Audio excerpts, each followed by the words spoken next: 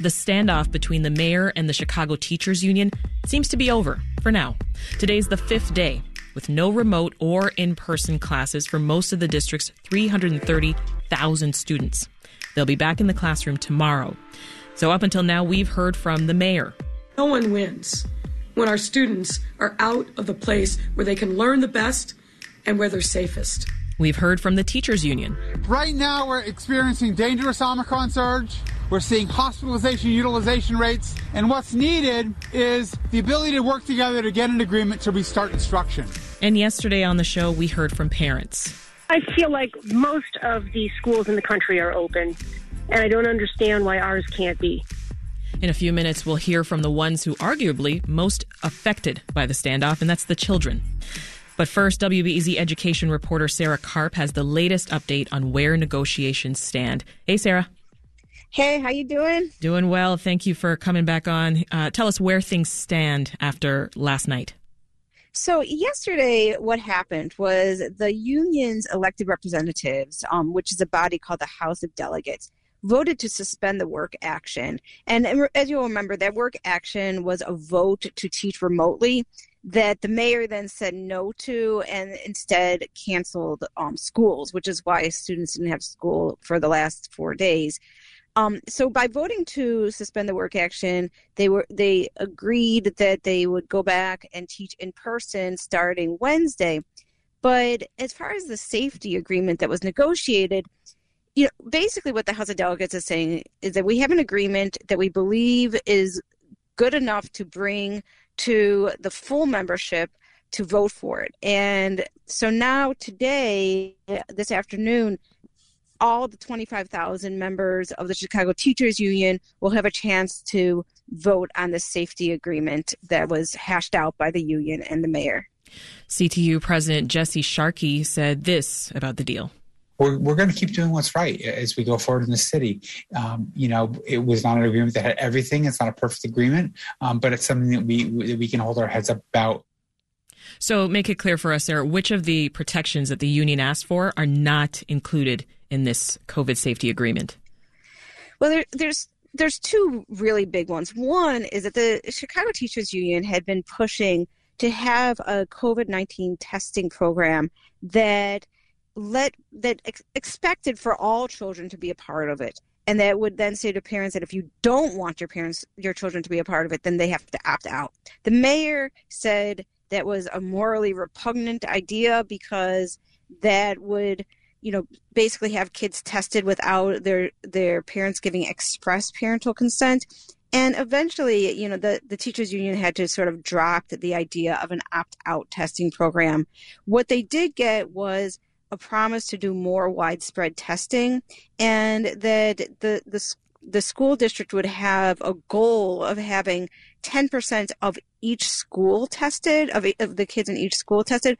What's happening now is that, people just sort of opt in, and at some schools, there's a lot of kids that are getting tested on a weekly basis, and at other schools, there's virtually no kids getting tested on a weekly basis. So this is at least some idea that some kids, a certain number of kids in every school will be tested every week. But it's certainly much less than what the union wanted, which was everybody to be a part of this pool to get tested, and then a random selection of 10%. And even the Chicago Department of Health said a randomly selected group of kids being tested is much better than like just the kids that opt in, but they still oppose the idea of an opt-out program. So yeah, want to make it more mandatory than optional. Sarah's going to stick around, but I do want to turn now to the students themselves. So joining us now is Sophia Fatima, a senior at Amundsen High School on the north side. Hi, Sophia. Hi. Also with us. Also here is Grateful Nwokwocha, a senior at Hubbard High School on the southwest side. Hi, Grateful. Welcome to the show. Hi. Thank you for having me. I'll start with you, Grateful. This is your fifth day out of school. What have the last few days been like for you at home? Very confusing because I've been actually concerned.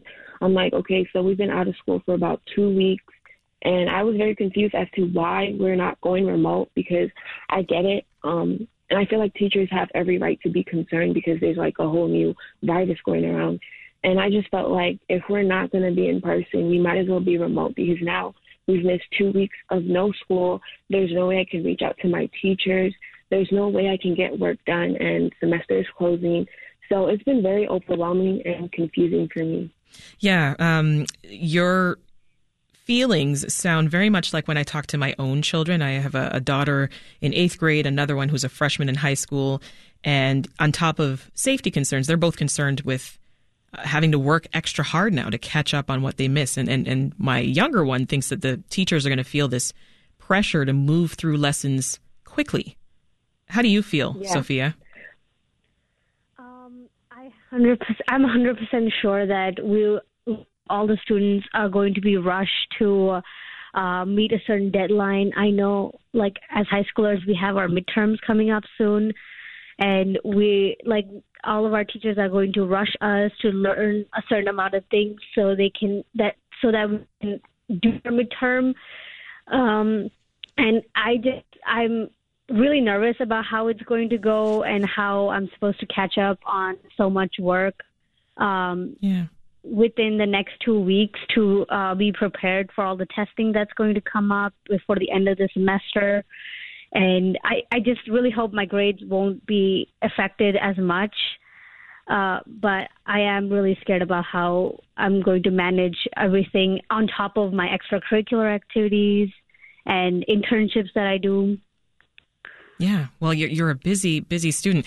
Grateful. Was your school offering at any point any opportunities to come in person over the past 5 days for enrichment?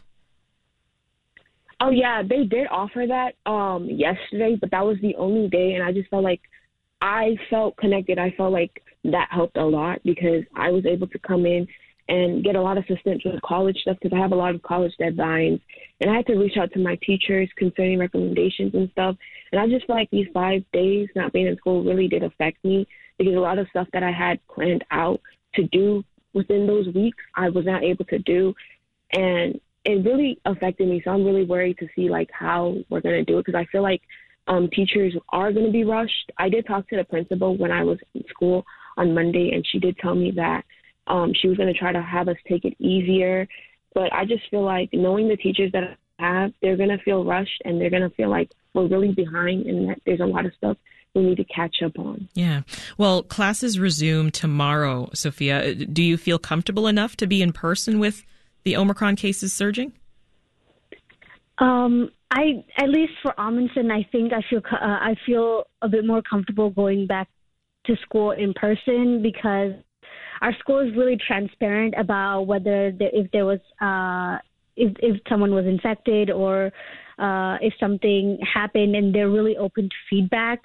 And every time we tell if there's some kind of issue with like resources for like hand sanitizers or wipes, we're able to see that kind of improvement at our school. So I feel really comfortable, and I'm really excited to go back to school just because I want that like teacher-student relationship again. With not being able to contact any of my teachers, I'm just more concerned about going back to school than the safety of it. What about you, Grateful? The public health officials and as well as our mayor, you've probably heard a number of times over the past few days them saying school is the safest place for you to be. Do you agree? Honestly, I'd have to disagree with that because I agree with Sophia. My school as well is very transparent about COVID cases and stuff like that. But I just feel like there's a lot of people that came in and out of the country when we're on our break. And a lot of people that I know have been infected with COVID, all of that. And I don't know per se who may have been infected with it is like the person I interacted with. So I don't know if I could be exposed to COVID. And I don't feel like school is the safest place as of now because anybody could be carrying any virus and I just wouldn't be able to know. And I'd end up contacting that, endangering other people. And I don't feel like that's okay. I feel like the safest place for us would be the comfort of our homes, at least for now, until like the cases go down and we're able to actually go, like, not have to worry about, like, oh, this person has COVID or this other individual has COVID. Yeah. As we talk about safety in the school, what were you two witnessing around you? Were your peers wearing their masks and wearing them properly? You can go first, Grateful. For the most part, most of the people in my school were wearing the mask, right? The only problem that I did have were, like, people not wearing it all the way up to their noses, or, like, people complaining about, like, the dissatisfaction of the mask. But I just feel like it's not going to be as comfortable. But when it comes to our health, and if this is the one thing that can prevent us from spreading the virus, I think that's one of the protocols we do have to follow for safety. What about you, Sophia? I know you said that you were on top of talking with officials about making sure things like hand sanitizer were in place, but what about masks? How are students doing with those? Well, at our school, when we enter the school building, there's like a big pack of like reusable cloth masks that a lot of the students are wearing on top of like their surgical masks. And I saw reusable cloth masks? Yeah, they're like the blue and white kind, I think. And I saw a lot of people after winter break, especially after finding out that a lot of our peers had gotten COVID. We had started wearing double mask, the surgical mask, and then the reusable mask over it. So I felt, and even our teachers, a lot of them were wearing double masks. So I felt a lot more comfortable knowing that like everyone was trying to take that kind of precaution. I see. Well, what could officials do to improve the remote learning experience for you if it does get to that? You first, Sophia. I feel like a hybrid situation would be a bit better because as personally for me, I feel like that in-person class experience is something that's really important, especially if you're like in a higher education class where like you need to be in like a science lab or something. You can't really get a like online simulation for a lot of the projects that we want to do. And being like a hybrid plan would be better where we're like learning in remote and then doing like executing some kind of learning activity in classroom. So we can see like how everyone else is also feeling about the lesson in person when we look at each other's body language and how people are feeling about it. Grateful, do you want a remote learning option? I per se do not want a remote learning option because when we first had remote learning, I just felt like it made me more lazy. I wasn't really engaging with the teachers. I actually felt bad because I felt like at some point the teachers were talking to themselves. And I just feel like I learn better in like an engaging setting where like I can be able to ask questions or answer questions and engage with other students and actually understand it, because I'm the type of person when we're remote, I'm not really the type of person to like speak up or be comfortable to ask questions. Yeah. I feel like in a setting where I'm able to like see the teacher, engage with the teacher, and I'm more of a visual learner. So I don't think like learning through the screen helped me at all. I just feel like it just made it easy access for me to like just easily pass. Yeah. Well, you have the microphone now. Before I let you go, what do you want teachers and the mayor to know about what this experience has been like for you? Grateful. I just feel like for me it was just very discouraging because I didn't feel like I learned anything. And that's the thing. Like I really prioritized my education, and I was really concerned and really worried because I'm like, okay, I wasn't in school Monday. I came to school Tuesday. I was absolutely confused and lost. Half my teachers weren't there. I was just barely hearing about this. And I just feel like it wasn't okay to like cancel our education for 5 days like that. I don't feel like it was right. I feel like we had every right to be remote, even though like the mayor doesn't want us to be remote. I just feel like it didn't have to be that way. We could have been remote for some period of time and still transition to being back in person. What about you, Sophia? What would you like them to know? I felt like I was really disappointed with the way both groups, both like the CTU and like mayor were like kind of portrayed themselves, where it kind of felt like they were against each other for different things, but we all knew that it was for the safety and like the better education for us. But I felt like the whole process felt more like a political statement than something that was like a conversation between two groups that like the safety of the students. Yeah. So I hope in the future when there's something similar like this happens, both groups are present in kind of press conferences and are able to kind of communicate what they're saying together. Because I always felt like the mayor was saying one thing and then like the CTU was saying something else. Mixed messaging. Yeah, and I felt like either group wasn't being transparent about what was actually going on. So I hope that in the future there's more transparency and our education is like the priority more than like the political statement that either group is trying to make. Let's turn back to you here, Sarah. What's the threshold in order for CPS to make the call to revert back to remote learning?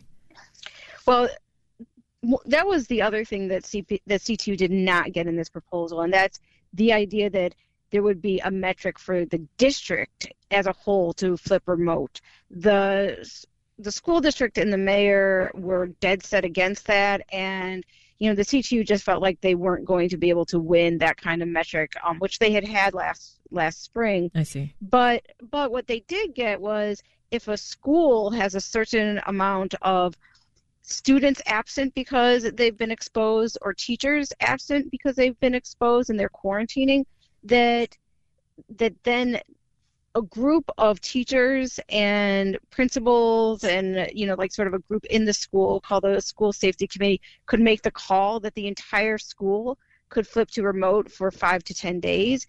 And so that at least gives some protection if you get a school where it just seems like, okay, COVID-19 virus is just sort of out of control, and there's not even enough teachers here maybe to really run school anyways. The kids could come, but the teachers are at home, so that it gives them some mechanism to say, okay, the school needs to just take a break for like 2 weeks and flip to remote.